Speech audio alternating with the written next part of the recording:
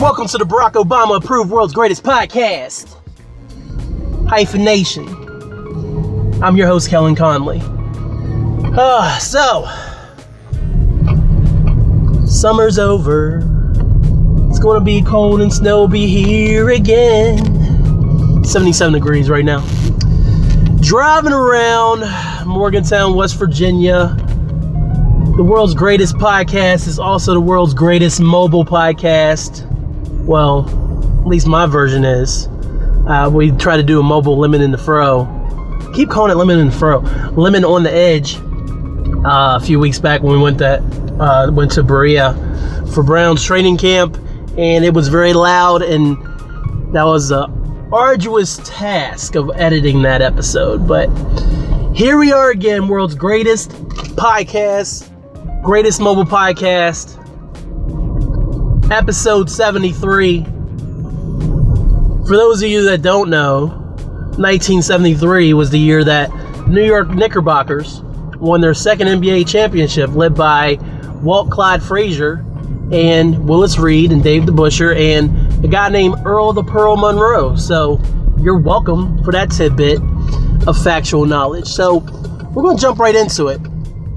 And no ranting about traffic, anything like that. Everything's been very smooth so far today. I can't complain. Or construction. A few months back, actually, it might have been over a year ago or so, I was listening to the second season of Serial. That season is not the one about the murder trial. I haven't finished that one. That's the most popular podcast of all time until this one. But Serial season 1 was about the murder trial, and they covered that. Season 2 was about Bo Bergdahl and how he was captured by the Taliban in, I don't know, the mid-2000s, something like that. And pretty much how he escaped and what was done trying to find him and how he went AWOL and why he was captured. And while some don't like Serial Season 2 compared to Serial Season 1, Season 2 really captured my imagination. So what they did before they finished up that season, I think, was they had done a little preview or something that said, hey, we have another podcast coming out. It's called S-Town. It's going to start this day or whatever, and we hope you check it out. So me being the podcast connoisseur that I am, I checked it out. And it took me a while, obviously, because I'm always behind when it comes to new stuff. It came out in 2017. I didn't listen to it till, pretty sure it was earlier this year. I think it was around March or so when I listened to it. And I wasn't sure what to expect from S-Town.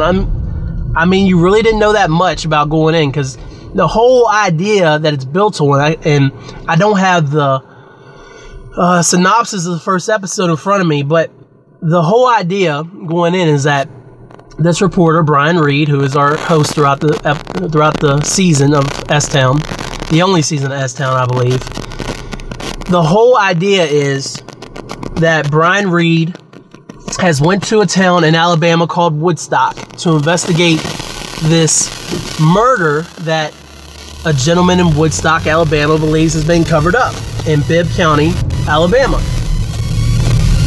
So he goes down there to investigate.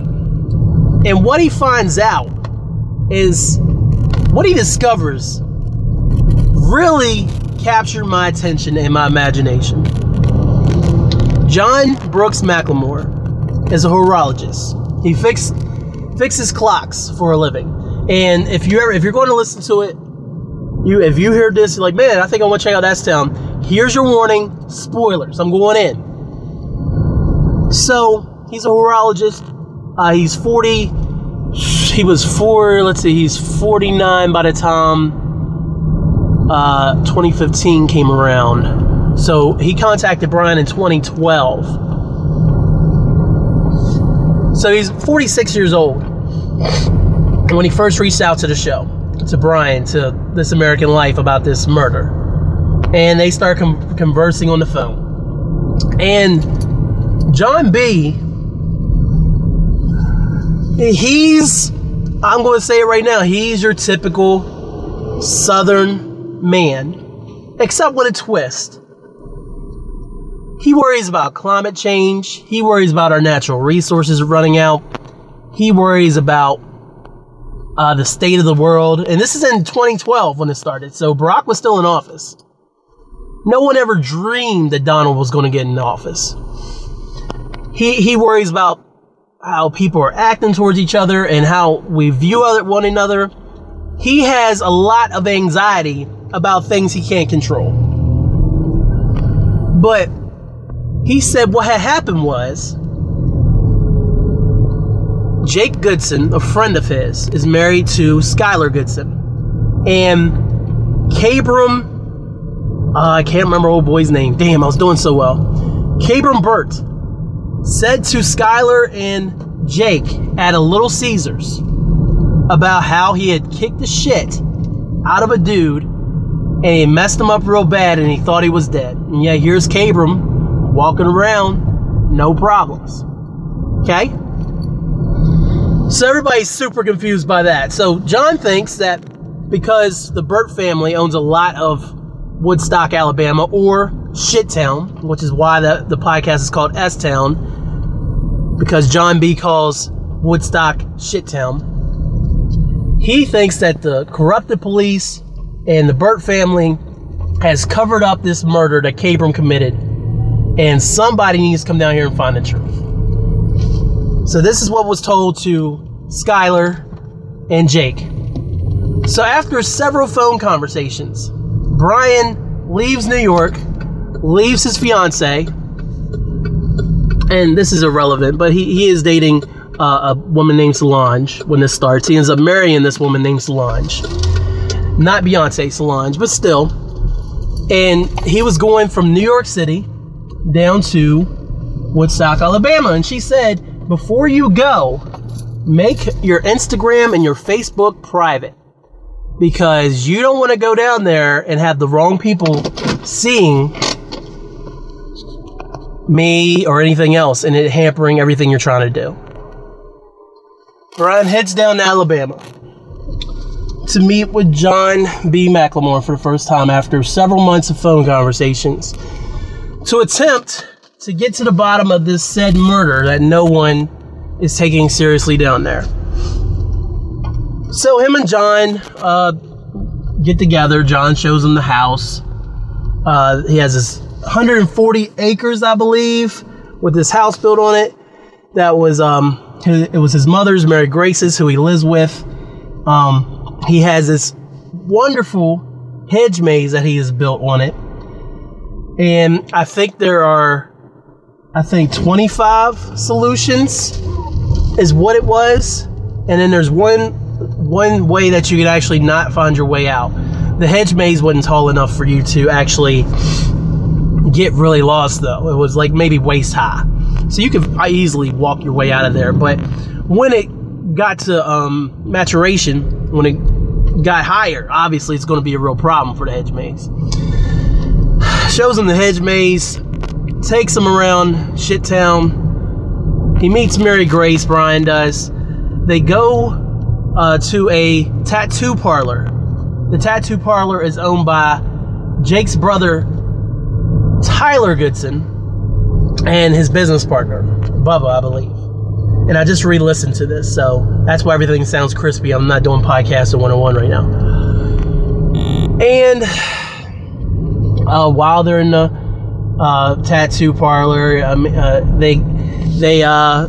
the gentlemen are talking, and they think that Kabram murdered a dude, and they're like, oh, well, Kabram comes in here all the time, you should just ask him. And Brian's like, I'm not going to roll up on some guy and just ask him if he murdered somebody, you know? I mean, that's not what we're here for. I mean, obviously, he's really looking for Jake Goodson, because Jake is the one who told John B. about this murder. And they can't find Jake for nothing. Can't find him anywhere. Then, when Brian attempts to go to the library with John B. to research things and look in the news around the time of this murder to see if anything was reported about it, John is very distracted. He's not attempting to really help anymore, because for the amount of time they spent on the phone talking about everything that had happened there's something laying in the road. Wow, that's interesting. This was the whole reason he was coming down. Now, Brian and John developed a friendship over the phone, and he learned things about John. But at the same time, that was the cause. I'm going to go down here and try to find out about this murder that happened. John B's avoiding everything when he's down there. They can't find Jake. And then finally, while he is at John's house, they go to John's workshop. It's a garage, essentially, off the side of the house, I believe, where John normally would work on his clocks or just any kind of work that needed done. John would do it in his garage. Tyler Goodson was there sharpening a chainsaw blade. Tyler does work for John around the land, around the property, and John pays him for the work. That's their relationship, at least at this point. We later learned that Tyler and John were actually very good friends, and John giving him this work was more for John to be able to help Tyler out with just money he needed and things like that. One day, and I don't know if it was the same day, but John did this process where he took a dime of Brian's and gold-plated it with dangerous chemicals right there in the garage while he's drinking Wild Turkey, while Tyler's drinking Wild Turkey, sharpening a chainsaw. But at some point, I think they had moved back in the house. At some point, Skylar Goodson comes in, who is Jake's wife, who also heard this accounting of this murder. So, from there, Skylar recounts everything that John B. said. John B. is beaming because he's like, I told you, I ain't crazy. So from there, we have another accounting of the events that happened. So Brian continues to dig deeper into this. And eventually, he is able to talk to Kabram Burt about what happened. Now, the story goes that the guy who had been murdered, and I'm going to look up his name real quick. Dylan Nichols was the name of the gentleman who was supposedly murdered. Story goes that Dylan had attacked Kabram and his friends, and then they proceeded to just beat the ever-loving hell out of him and killed him. And nothing ever happened as far as justice goes. Okay. Once he actually talks to Kabram, Brian finds out that Dylan attacked, drunk or something, don't quote me, attacked his friend with a weapon and kind of nicked his throat. Like, he didn't slash his throat and kill his friend or anything, but it was serious enough where it's like, yo, you just attacked my buddy with a knife. And so Kabram and his friends responded by beating the shit out of him, but they didn't kill him. They gave him an ass whooping, but they didn't kill him, and that was kind of the end of it. Which is why nothing ever really came of it as far as anybody investigating it, anything like that. Dylan Nichols is still alive to this day. There is nobody. There's nobody. Dylan Nichols is fine. So after all these conversations with John B. and coming down to Woodstock, Alabama, and then getting to the bottom of the mystery, Brian goes back to John B. and is like, hey, this is what actually happened. I talked to Kabram. Dylan Nichols is alive. So whatever Cabram had said to Skyler and Jake that night at Little Caesars, he had fabricated it, maybe a little bit, embellished a little bit, but there's nothing to see here. So there's no murder. And instead of John B being super happy, John B.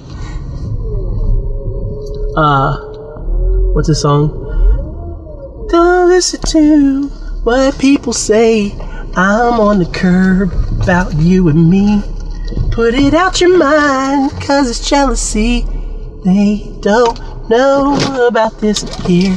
John B isn't happy.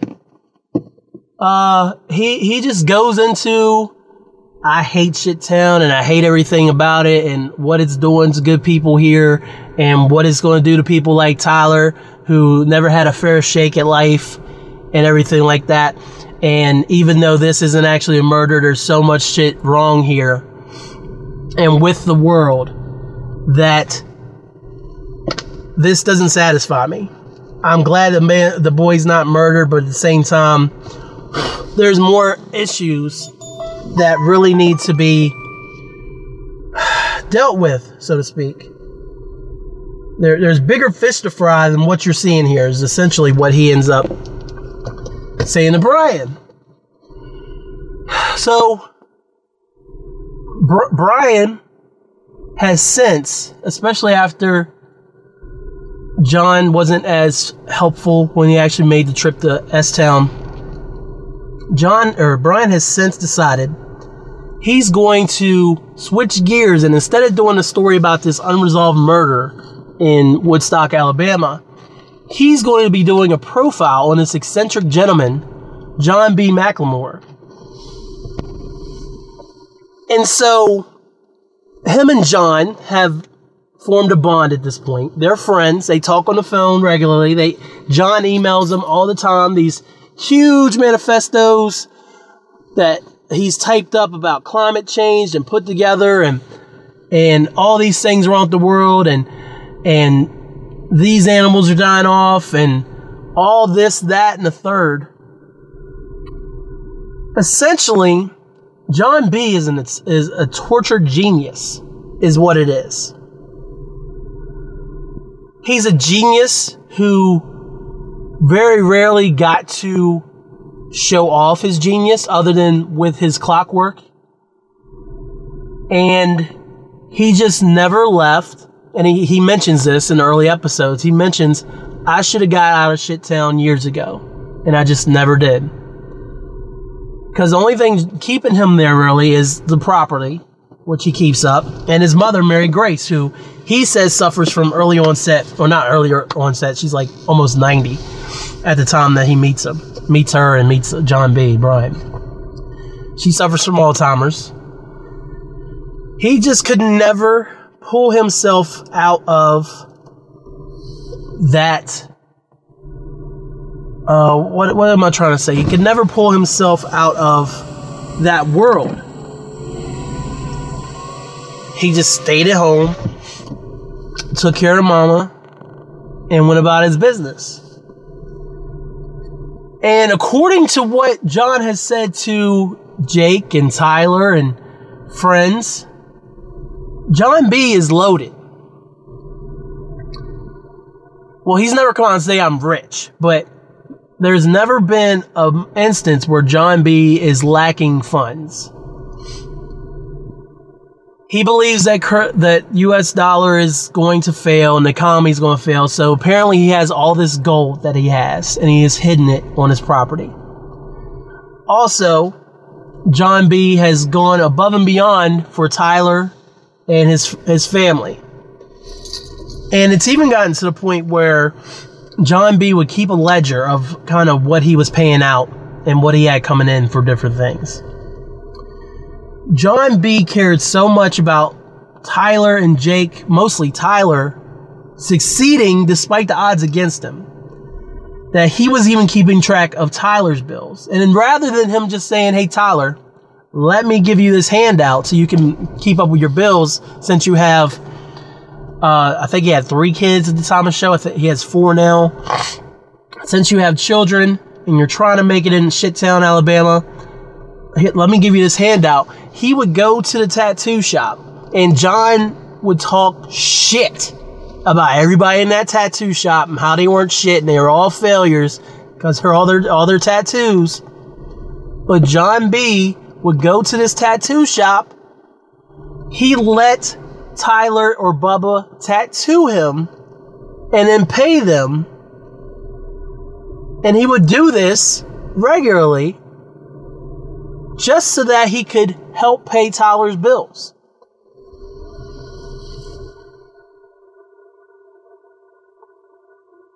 And so John is taking care of Mary Grace, his mother, taking care of Tyler, his best friend / surrogate son, so to speak. And this is John's life. And then he reached out to Brian Reed, and now Brian and him have developed this relationship. So Brian has returned home to New York and is working on his story, and John had emailed him a few days earlier, and he didn't get a chance to read it because when John emails, they're very lengthy emails, and he had kind of skimmed it, but he hadn't sat down to read it. Brian gets a call from Skylar. It's the same Skylar Goodson who told him, who corroborated John's story about the murder. And she's like, hey, how are you? And he's like, oh, I'm good, Skylar. How are you? He's like, and she's like, have you heard anything, heard the news or anything like that?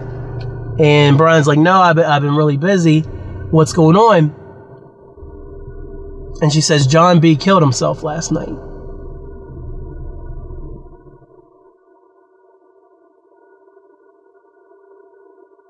This is 2015. A 3-year relationship that he had built with John thrown away in an instant.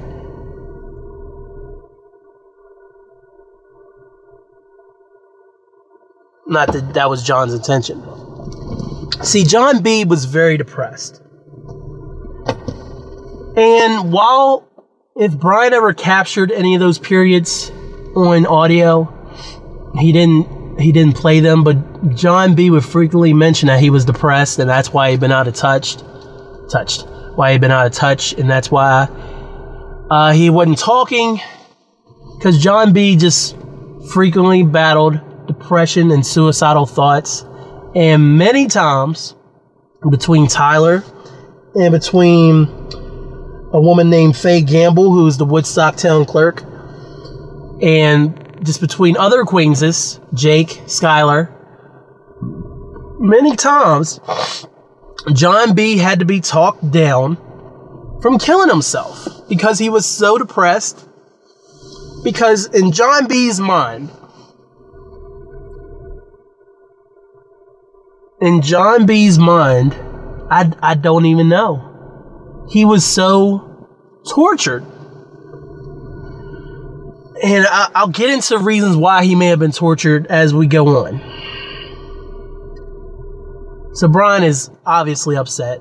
His friend has murdered himself by drinking potassium cyanide that he mixed himself, because John was brilliant. John drank the cyanide while on the phone with the aforementioned Faye Gamble, who listened to John B. die on her phone. Yeah. Now, before I go on, I did, after listening to this a few episodes, I did think maybe this is just a story. But considering it comes from This American Life and Serial, and I feel like, is This American Life connected to, let's see. I was thinking they were connected to NPR, but it's a public radio show that, like, I mean, obviously radio can be made up, but this story sounds so fantastic that it sounds like it's made up. Like these are just characters playing roles and stuff. It sounds like an audio drama. It plays like an audio drama. But I promise you, it's all real. Brian is upset. He goes back down to Woodstock to attend the funeral. And I don't recall. And at some point, Tyler Goodson and Brian start talking because Tyler knew Brian from John. They had started a relationship. I mean, it had been 3 years at this point. So I'd say that if John and Brian were friends and Tyler and Brian started out as acquaintances who trusted each other. Tyler trusted Brian was the main thing. Brian's the journalist. So Brian goes to Woodstock, and at some point he talks to Tyler. And Tyler said by the time what had happened is he had been with John B. the night before he killed himself. And the day before, they had went down to the river. They'd been hanging out. They had drank a little bit, and then he took John home. John wanted him to hang out some more. Tyler's new girlfriend insisted to Tyler that he stop caving when John makes these grand threats about I'm going to kill myself and please don't leave, stay here with me. John was very clingy to Tyler. John was the kind of guy where he would develop relationships with people and then only want that person to himself. So he wouldn't want to necessarily share Tyler with his girlfriend. Kids are fine to a degree. He wouldn't want to share his good friend. He like when Woodstock first formed in like the 80s or something. I forget exactly how it goes. He had been working closely with city management to kind of get the town going. Maybe it was the 70s, and really make it their own little town and make it the best town they could. He had made close acquaintances with a woman, and they were really good friends until she started dating her eventual husband, Jeff Dodson. Her name's not listed, but she was a part of the story, came in later. And then eventually he was always trying to spend time with just her. He never liked the husband. And then eventually they went into business together, and then John ended up kind of sinking the whole business over some petty shit, and kind of sabotage their whole friendship because John just could not handle anybody else invading on his time with a person he wanted to spend time with. So Tyler was like, I'm not going back over there. I'll see him in the morning. It's late. I'm home with the kids. I'm not going back over there. John does this all the time and threatens suicide. It'll be fine. I'm going to listen to my girlfriend. He woke up the next morning and John was dead. Now, from there, Tyler says he went over to the house, I think he went to go see Mary Grace first at the hospital, because obviously John had killed himself. I don't know if Mary Grace had found him first, but Faye obviously heard him die on the phone, so the police came. They took Mary Grace to the hospital. I can't remember if Tyler went to the hospital first or what had happened, but no, wait, he went to John's house and locked everything up because he was close enough to John where he had keys and he padlocked things and just locked up the house, and then he went to the hospital, or he went about his business. He gets a call from, I don't remember if it was the actual cousin or not, but Mary Grace and John's cousins, Rita Lawrence and Charlie Lawrence, her husband, show up at Mary Grace's house, and they want to get in the house. And I don't know who else is at the hospital with Mary Grace, but Tyler at some point was on the phone with Mary Grace, and she's at the hospital. That's John's mom. And she says, hey, your cousins are at the house and they want to be let in. I'm going to go let them in. Do you want me to? And she says, no, don't let them in my house because they haven't come to see me yet. Which Tyler is like, that's messed up that they didn't come see his mother after he killed himself. So Tyler goes to the house, tells the police officer and the cousin he's not letting them in. And according to Tyler, they called an attitude and they got all mad. Then they went to the hospital and then they put on a big show for Mary Grace about how they're so sorry about John and all of this. And Tyler says it's just a big show, and he thinks that the cousins are there to get John's money that he said off and on that he had hidden around the house, because they all think he's loaded. I don't know if the cousins did, but Tyler and his friends around Shittown definitely thought John was loaded. So Tyler's plan was he was going to take Mary Grace back to the house and he was going to take care of her. Well, that didn't happen. According to Tyler, the cousins were preventing him from seeing Mary Grace anymore. And that's kind of where Brian picks up when he gets there for the funeral. They attend the funeral. He finds it weird that John, who is an atheist, has a very religious funeral. And somebody who doesn't even know him presides over the arrangements. And you know how that goes when a loved one passes. And then, fortunately, they're older or they just don't have that connection with the church. And then someone who doesn't know them has to do the service. And it's just like, man, this doesn't feel right. It was something like that. So Tyler had went over to say something to Mary Grace after the funeral. And then he claims that the cousins, Rita and Charlie, pulled, shut up, Google Assistant, pulled Mary Grace away. And then they were going back to somewhere to kind of have a supposed reception after the funeral. I don't know what you call it after a funeral, where everybody's together and has food and reminisces. Tyler said he didn't feel welcome at that. So Tyler and Brian go back to Tyler's grandmother's house where they have their own little memorial service for John. And that's where Brian meets more of Tyler's family and all of this. And Tyler's not sure like what happened. Feel like the cousins are trying to tear him and Mary Grace apart. And so everything's up in the air, essentially. The main thing Tyler starts talking about here is how he has stuff at John's house.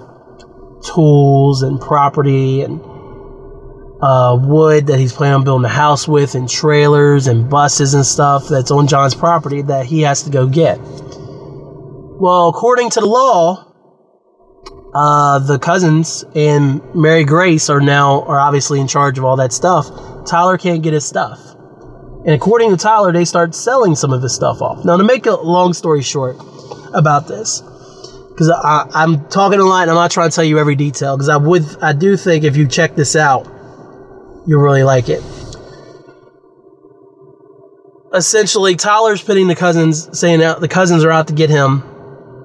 Brian eventually starts developing a relationship with Rita, the cousin, and starts getting her side of things. She's saying that she never wanted to stop Tyler and Mary Grace from talking, but then legally they wouldn't release her to Mary Grace to Tyler's care because they weren't next of kin. That would be Rita. And then honestly, she just didn't trust Tyler.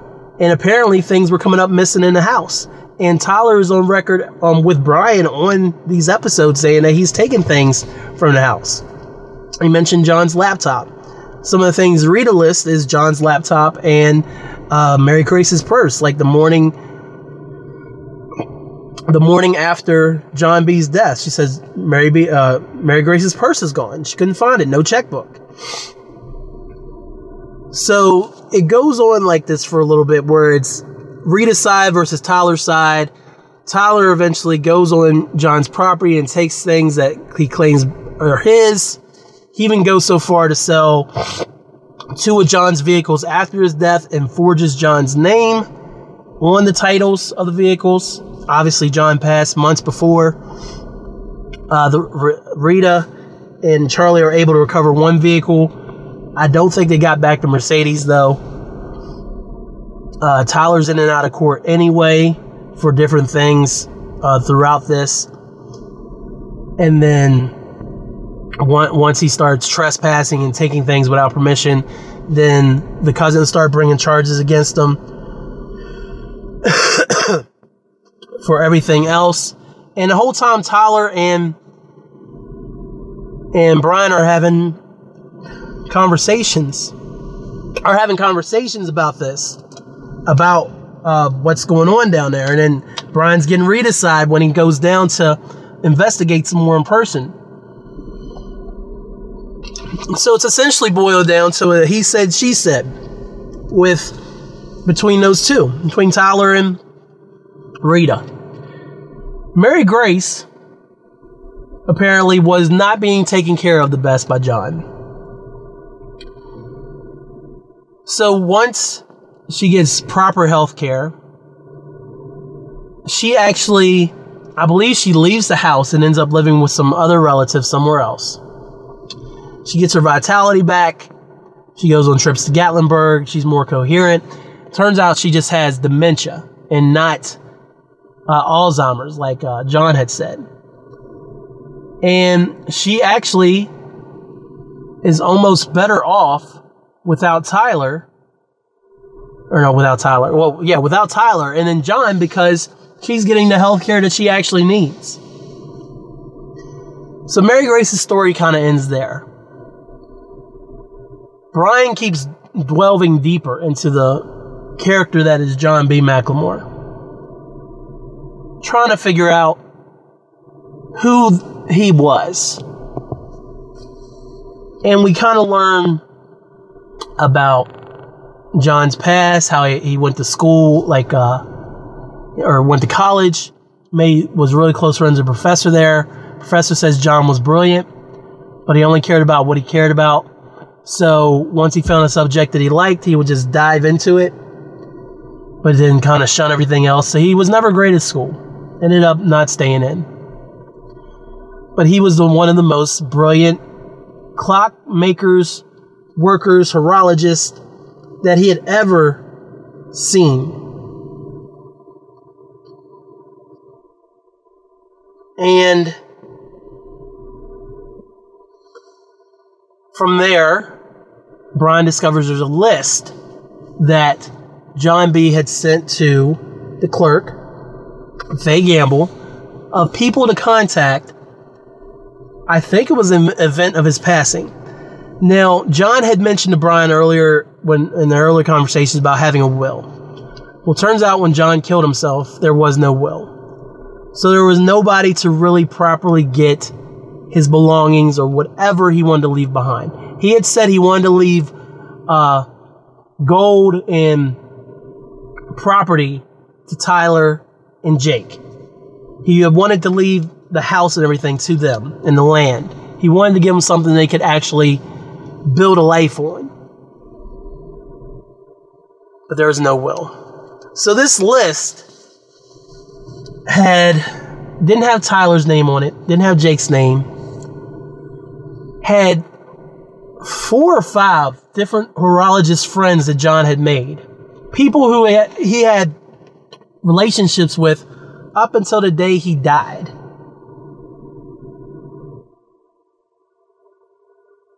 And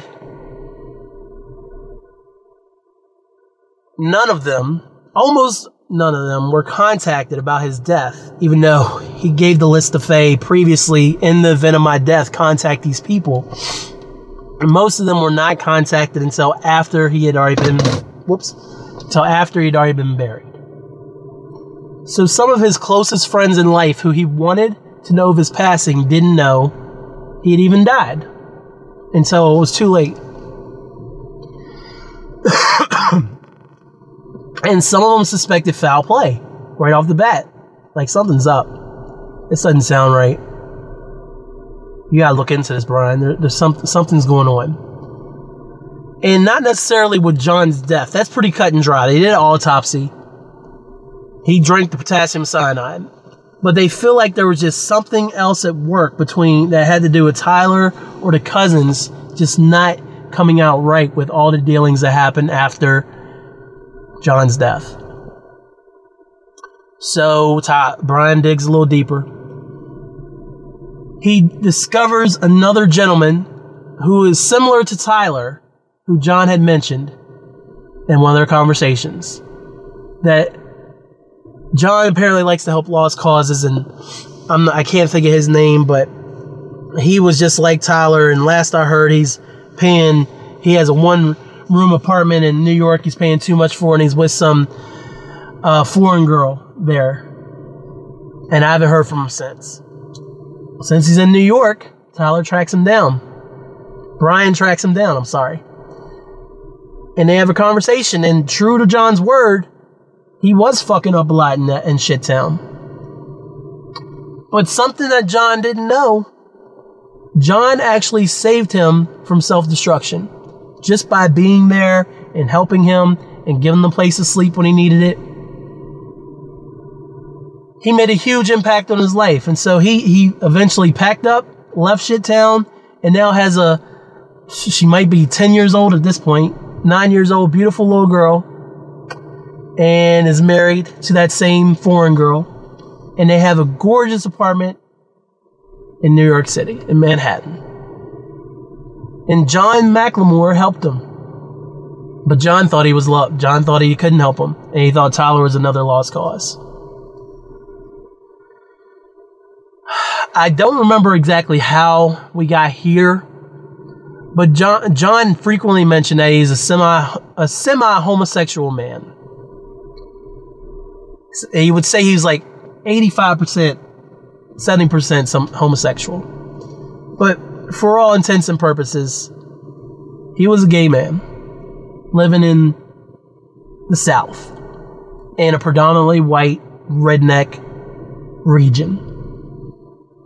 A place that Brian even mentions when the same-sex marriage laws passed a few years ago. They weren't even issuing marriage licenses to gay couples. Hell, they might still not be. I don't know if they still are or not, but who knows what's possible with you-know-who at the helm. But Brian ends up talking to someone who supposedly John had a friendship with, and there was relations, but the man was also closeted. He's actually married. And he says nothing happened. But from there, Brian tracks down, I really wish I could think of his name. I'm going to have to Google it, because I feel like it's important that we use his name here.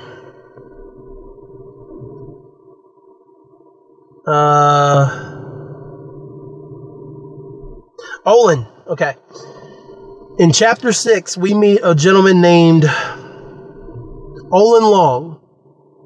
And I don't know if I'm sure his name may have been changed.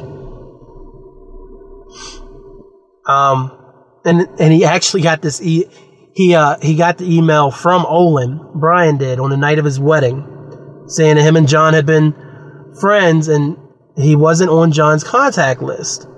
But Olin and John actually met in 2003 via a phone dating service. And they started talking on the phone, and they talked just like him and Brian talked for years on the phone before Olin made the drive down to Shittown. And that was the closest to a romantic relationship that John ever really had. Apparently, when John was younger, he had met a man who had helped him come out of the closet. He came out to his mother, and his mother ignored him. John B. did. They had had sexual experiences, but it was just sex. But then, I think there's another guy. There is another gentleman who John had met and had actually fallen for, but he ghosted him. And it broke John's heart. Olin and John developed a deep connection. They were truly friends, and they were everything but actual lovers. Olin had... I'm trying to think. I'm trying... No, I'm not going to read this. They had developed this friendship. They were really good friends. They talked all the time. He would go and see him down in Shittown. And at one point, Brokeback Mountain came out, and Olin absolutely loved it. He loved the whole story. He loved the book. One of his favorite movies of all time. And he tried to share it with John. And John's like, well, that's bullshit, blah, blah, blah, blah, blah. And so John actually gave him such a berating about it that he actually was offended and didn't talk to John for a while. But then after he forgave him, after Olin forgave John, they started talking about it again. And since John didn't have any TV or cable or anything like that, Olin actually started sending him the book. And John loved the book. They bonded over their friendship, and then Brokeback brought them even closer together. But then John B. would make comments to him when they're having conversations about how they could never live together, how they could never be together because he's a certain way, yada, yada, yada.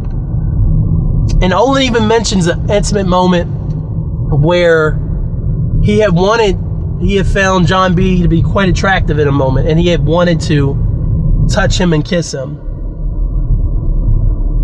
And he didn't, and he wishes he had in hindsight, only because he'll never have the chance now again, and he loved John.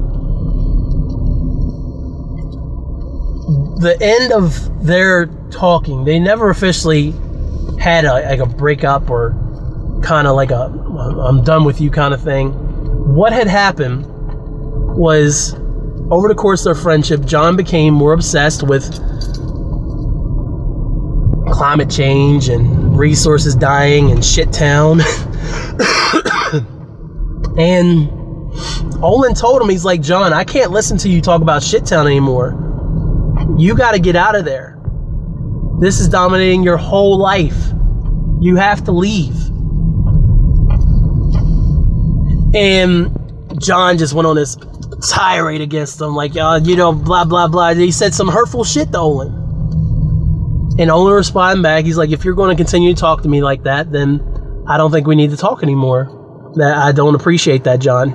I don't think he didn't say don't talk to me more, but he just said, I don't want to be talked to that way. And essentially, John did give some kind of form of apology. But then after that, they just hadn't talked in a while. Olin said that he didn't think he wasn't at the point where he didn't think he'd ever talk to John again. But now that he wouldn't have the chance again, he was very sad. So, from there,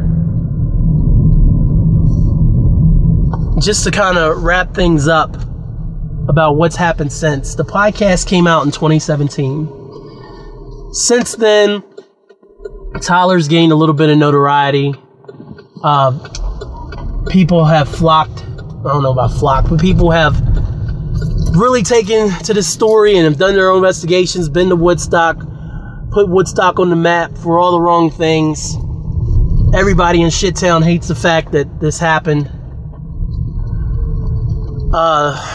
John B.'s estate is actually suing, in the process right now of suing the producers and the makers of S-Town, including Brian, I believe, for what happened. I mean, for putting this out, because they said all the things you revealed you didn't have John's consent to do because John was dead, and you're exploiting him to get essentially a Peabody Award. Tyler hates it. I just read a quote before I started this about it's how awful it is being famous without the rich part. Tyler pleaded guilty to one of the charges against him, and he has like 6 years probation with a 10-year suspended sentence. So he's still out of jail, but one slip up He's going to prison just like John B. always said he would end up. Brian asked Faye Gamble why she didn't call the name sooner, and she said she did. Rita and Charlie ended up selling the house to Cameron Burt's father, who actually is just kind of letting it sit there, be run down. He's letting the maze die and everything else. Mary Grace is living with family now. I don't know if she's passed or not. I didn't look into it. But it's just a fascinating story. And what it comes down to, John B. McLemore was brilliant, but he also lived in Shittown, Alabama, and he never left. He never expanded his wings. At the same time, he was able to reach beyond little Shittown and make connections, meaningful connections, with people that would last until the day he died, and even beyond. There's a process that John used that involved mercury. And essentially, one of the things that, especially after you hear Olin's story, one of the things that you kind of think is, oh man, you're led to believe is John B. possibly had mercury poisoning, because he would always use his mercury process when he was working on clocks, and he was never safe about it. They think the fumes from the mercury made him go a little crazy. If you listen to Olin's story, he says John changed over the course of their relationship, and he thinks it has something to do with it. And that's why John turned to depression and everything else. But John's in the ground, and Cameron Burt's father would not let Brian go test John's workshop for mercury, so we'll never know.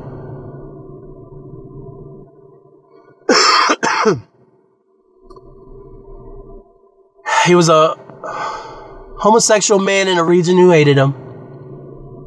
But John B. is easily one of the most fascinating characters that I have heard of in recent memory. And he was a real guy. He didn't always do the right thing. He wasn't always great to women. He threw the N-word around. Not on the show. Brian didn't use it. But he said that he would make mention of black people being murdered by police, but at the same time turn around and say the N-word. So he's conflicted. He's conflicted about his sexuality. He's conflicted about his relationship with black people. He's conflicted about how he felt about homosexuality, because he wouldn't even say he was fully gay. I mean, his own mother didn't even embrace him. Or the fact that he was gay. I mean, he was on his own. He never truly had a romantic relationship.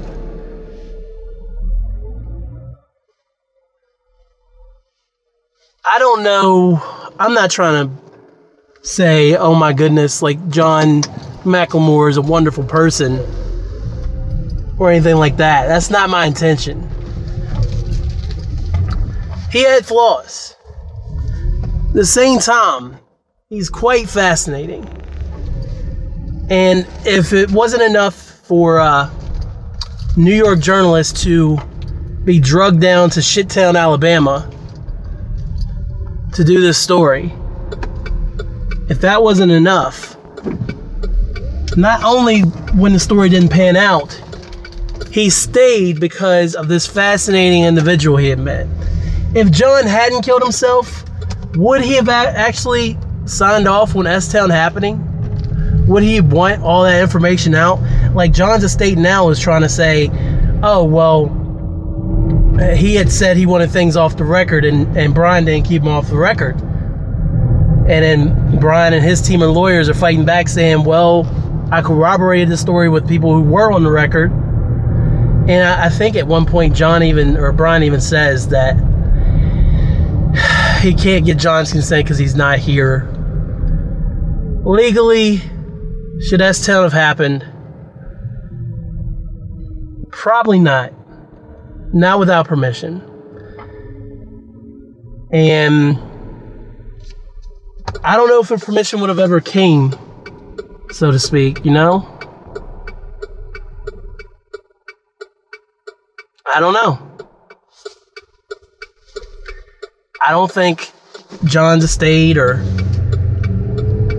because I don't think Mary Grace is like the administrator of his estate or anything, but whoever is, they're the one saying all these things about how it's brought all this unwanted attention to John and his life. And I don't know, man. Like, the story I take away from John, at the end of the day, the thing I take away from John McLemore's story is we should celebrate being weird. We should embrace our weirdness. And John was never able to embrace the things that made him different. He tried, but because of his situation in his life, he just always ended up back at one. As far as the hidden money and whether John was loaded and everything like that, I will go on record as saying that Tyler Goodson did love John dearly. I believe that they had a good friendship, relationship, whatever you want to call it. I truly do believe that was a thing. That wasn't fabricated, anything like that. He now has a tattoo for John on his forearm. I just saw it when I was checking things out. So I don't think that Tyler or their cousins were necessarily, no, not Tyler. I don't think the cousins were trying to take advantage of John's death of Mary Grace. I feel like they kind of got thrust into this situation that they weren't expecting to be in, and they just had to deal with the fallout. I don't know about the clerk not calling the people on John's list. That really bugs me. Faye Gamble, out of everything, he specifically gave you a list of people to contact, and you were the last person to speak with him as far as we know, because we don't know if Mary Grace actually found the body or not before the police got there. You were the last person to actually speak with John Brooks McLemore while he was alive, and you're telling me that you called all these people, and yet people who have been lifelong, well, not even lifelong, but longtime friends of John B.'s didn't get to go to his funeral because you didn't call.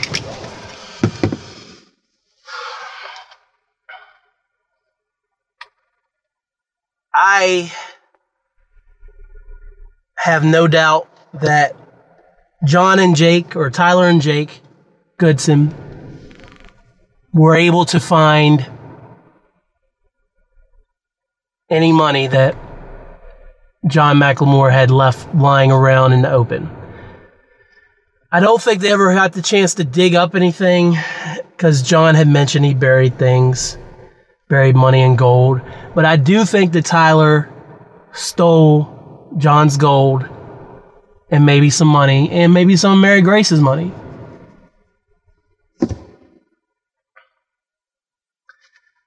I just find John McLemore as a person and his story that was told on S-Town fascinating.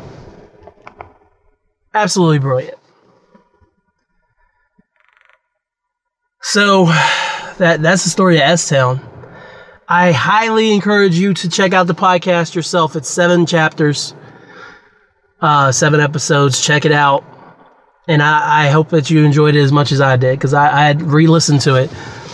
It's a tragic story. It's a sad story. It's another snapshot of depression in America that doesn't get enough notice. Could John McLemore be alive if Tyler went back over to the house that night when he killed himself? Could John and Olin had a relationship possibly? Did John have mercury poisoning? Did the cousins have anything to do with shady goings-ons after John's death? I don't know. That's just all the questions you're left wondering. Next topic. And I know that might have been one of the longest topics in hyphenation history, but I'm just going to make this one quick. So, wanted to hang out with Gary this weekend. He was on episode 67. Hadn't seen him in a little bit. And he said, hey, I'm planning on going to West Virginia Pop Culture Con, or West Virginia PopCon. It's at Milan Park. Do you want to go check it out? I had heard of PopCon, obviously. I think this is the 4th or 5th year that they've done it now. And I never went. And he actually bought me a ticket and bought Angel and Aaliyah tickets. So me, him, Brandy, his wife, Angel and Aaliyah went down there and checked it out. And it was at Milan Park in Morgantown. And technically, it was my first comic convention experience. And it was pretty cool. I mean, I bought some comic books, bought some custom Lego figurines which are pretty awesome. I got Bob Ross Deadpool, and I got Infinity War Spider-Man, and 60s 66 Batman, Adam West Batman, and I just got some cool stuff, man. I'm gonna take a picture of them soon. They're in Angel's purse. I gotta get them out of there before something happens to them. But they had artists there signing or sketching. They had a video game section in the back. All these systems and consoles set up for you to play a little Sonic 2. First time in ages I got to do that. Comic book stores were there. I got some books from New Dimension. No, not from New Dimension. I went through a dollar bin, ended up with 4 books there, and I ended up buying Amazing Spider-Man 248, better known as The Kid Who Collected Spider-Man, one of my favorite Spider-Man stories, for $6. Finally got that back in the collection. So that was cool. I did that the second day because Gary thought he had bought 2-day passes. And turns out he hadn't, but so he essentially got into the con for free on Sunday. So sorry. I thought about getting a sketch. Went up to Pat O'Leaf, if I'm saying his name right. He used to draw Untold Tales of Spider-Man and Spider-Girl. He's currently drawing the Scooby-Doo zombie series. That I forget what the actual title is called. Looks really interesting. He was selling excuse me, selling prints for $20 that he already had done, or 40, but I think it was for between 40 and 20, just drawings he'd already done. Like black and white was maybe 20, and the color ones were 40. If you wanted a sketch, it was 80. You know, that's what I wanted. And I was like, I'm not about to drop $80. Can't do it. Sorry. I didn't tell him that. I was very polite. Lots of vendors there doing crafts. Saw my friend Mary Livingston selling her crafts, her crochet work. It was really cool, man. And Sunday was even more packed, more cosplayers. We took Anthony that day. It was me, Anthony, and Gary on Sunday. Checked out some things. Saw Nikki Drake, who does morning radio here in Morgantown. And I may have mentioned her before when I was trashing morning radio morning radio host around here before, which I've since apologized for. She does the WVAQ morning show, Jack and Nikki in the morning.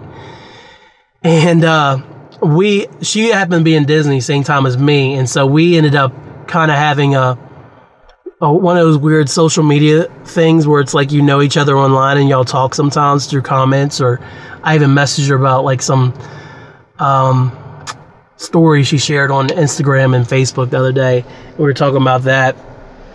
But then you actually see her out in public, and this happened to me more recently with her name was Mel Moraes, and now she's Mel Wilson. Congratulations. So I know you're listening to the World's Greatest Podcast. Congratulations to Mel and Tyler. Is that right? Tyler Wilson? It's got to be Tyler. Anyway, I ran into Mel at a football game, and I had been following her on Twitter for years, and we would have comments and retweets, blah, blah, blah. And I actually saw her, and it was super awkward. So it was kind of the same thing with Nikki, where it was just kind of like I was walking with Gary and Anthony, and I looked over and I saw Nikki, and I had wanted to just be a quick little, she sees me, I'd be like, hey, Nikki. And she's like, hey, how are you? And it didn't have to be anything more than that. But then I said, hey, Nikki. She didn't hear me. So instead of me just leaving it and already being like, well, that was awkward. I'm like, hey, Nikki. Hey, Nikki. And it took like 3 hey, Nikki's. She's like, oh, hey. No idea who I was. I knew she wouldn't know who I was. I mean, we ain't cool like that. We're cool, but we ain't friends like that. I just want to be like, hey, Nikki. I acknowledge the fact you're here and I recognize you. And it turned into, hey, Nikki. Hey, Nikki. Hey, Nikki. Another great moment brought to you by Kellen B. Daniel Conley. Oh, Lord. So PopCon was cool, though. Anthony felt a little uncomfortable because he's like, there's cosplayers here. I'm like, dude, stop. It's fine. He's more of a sports guy. He's not really into too much nerd stuff, but I think he had a good time while he's hanging out. He always has a good time when he hangs out. That's why he's a wrestling fan now, because he had a good time hanging out watching wrestling all those times. And that's it. Nothing more, nothing less, but the best. So please, if you like the world's greatest podcast, and I know you do, make sure that you support us on your favorite podcast device, podcast platform, whether that be iTunes, Google Play Music, Google Podcast. This episode is unofficially brought to you by Radio Public, who I highly recommend. Like I said, if you're an Android user and you click an iTunes link on your phone, it will bring it up in Radio Public and you can listen to it immediately. It's also really cool if you're on iTunes, if you want something other than Apple, the podcast app on iTunes, Stitcher, youtube.com/b-, Pocket Cast, TuneIn app. Who did I share recently? Player FM. If you Google -Nation podcast, you'll find, I think you can't miss it. Like all the links are mine if you want to Google me. If you go to -Nation, if you go to -podcastgroup.com, and of course this is a Podcast Group production. If you go to -podcastgroup.com, go to the show's link, go to -Nation, click that RSS feed, put that sumbitch into your favorite podcast listening device. You can even use feeds.feedburner.com/-Nation 2016. Put that into your favorite podcast listening device, and you can get all 73 episodes of Fire! Just like that. Yeah. Rate, review, subscribe on whatever platform you may do it. Tell a friend to tell a friend that it's them again. Nature Noriega Wild Gremlins. What? Please do that. If you want to contact the show, bhyphen@gmail.com, -podcastgroup@gmail.com, -pie group on Twitter, b- on Twitter, -universe on Facebook, and -podcast group on Facebook. Also, the b- on Instagram and -podcast group on Instagram. All those ways you can reach out. Reach out. Reach out. I'm not going to mess up. I'll be there any more than I already did. So, power positivity is real. Get that negativity out of your life, no matter what it may be, no matter what you may have to do. You gotta do you. Most importantly. Words of wisdom for today. Get healthy. I'm not saying go keto. I'm not saying radically change your lifestyle, but let's all take steps to be healthier, man. Let's get more sleep, which I'm still not doing. Let's eat better. Let's enjoy our friendships more, our relationships more. Spend time with loved ones. Hug your mom. Shake your dad's hand. Call your brother. Email your sister. Telegram your cousin. Keep those relationships as fresh as possible, because it means something when you take the time to reach out to someone. It really does. Always remember that. 73 episodes in. Congratulations to the 1973 New York Knicks. Shout out to Walt Clyde Frazier. Thank you to each and every one of y'all to listen to this podcast. Also brought to you by the marcrob.wordpress.com. Mark Rob, done by my semi-regular co-host Marcus Robinson, aka Showing Mad Love on Twitter. Just had an excellent piece about being tired of being exposed to black struggle in the media. It's a really good piece. It's probably one of the best ones he's done yet. So check that out at themarkrob.wordpress.com. -podcastgroup.com. And with all that said, thanks, y'all.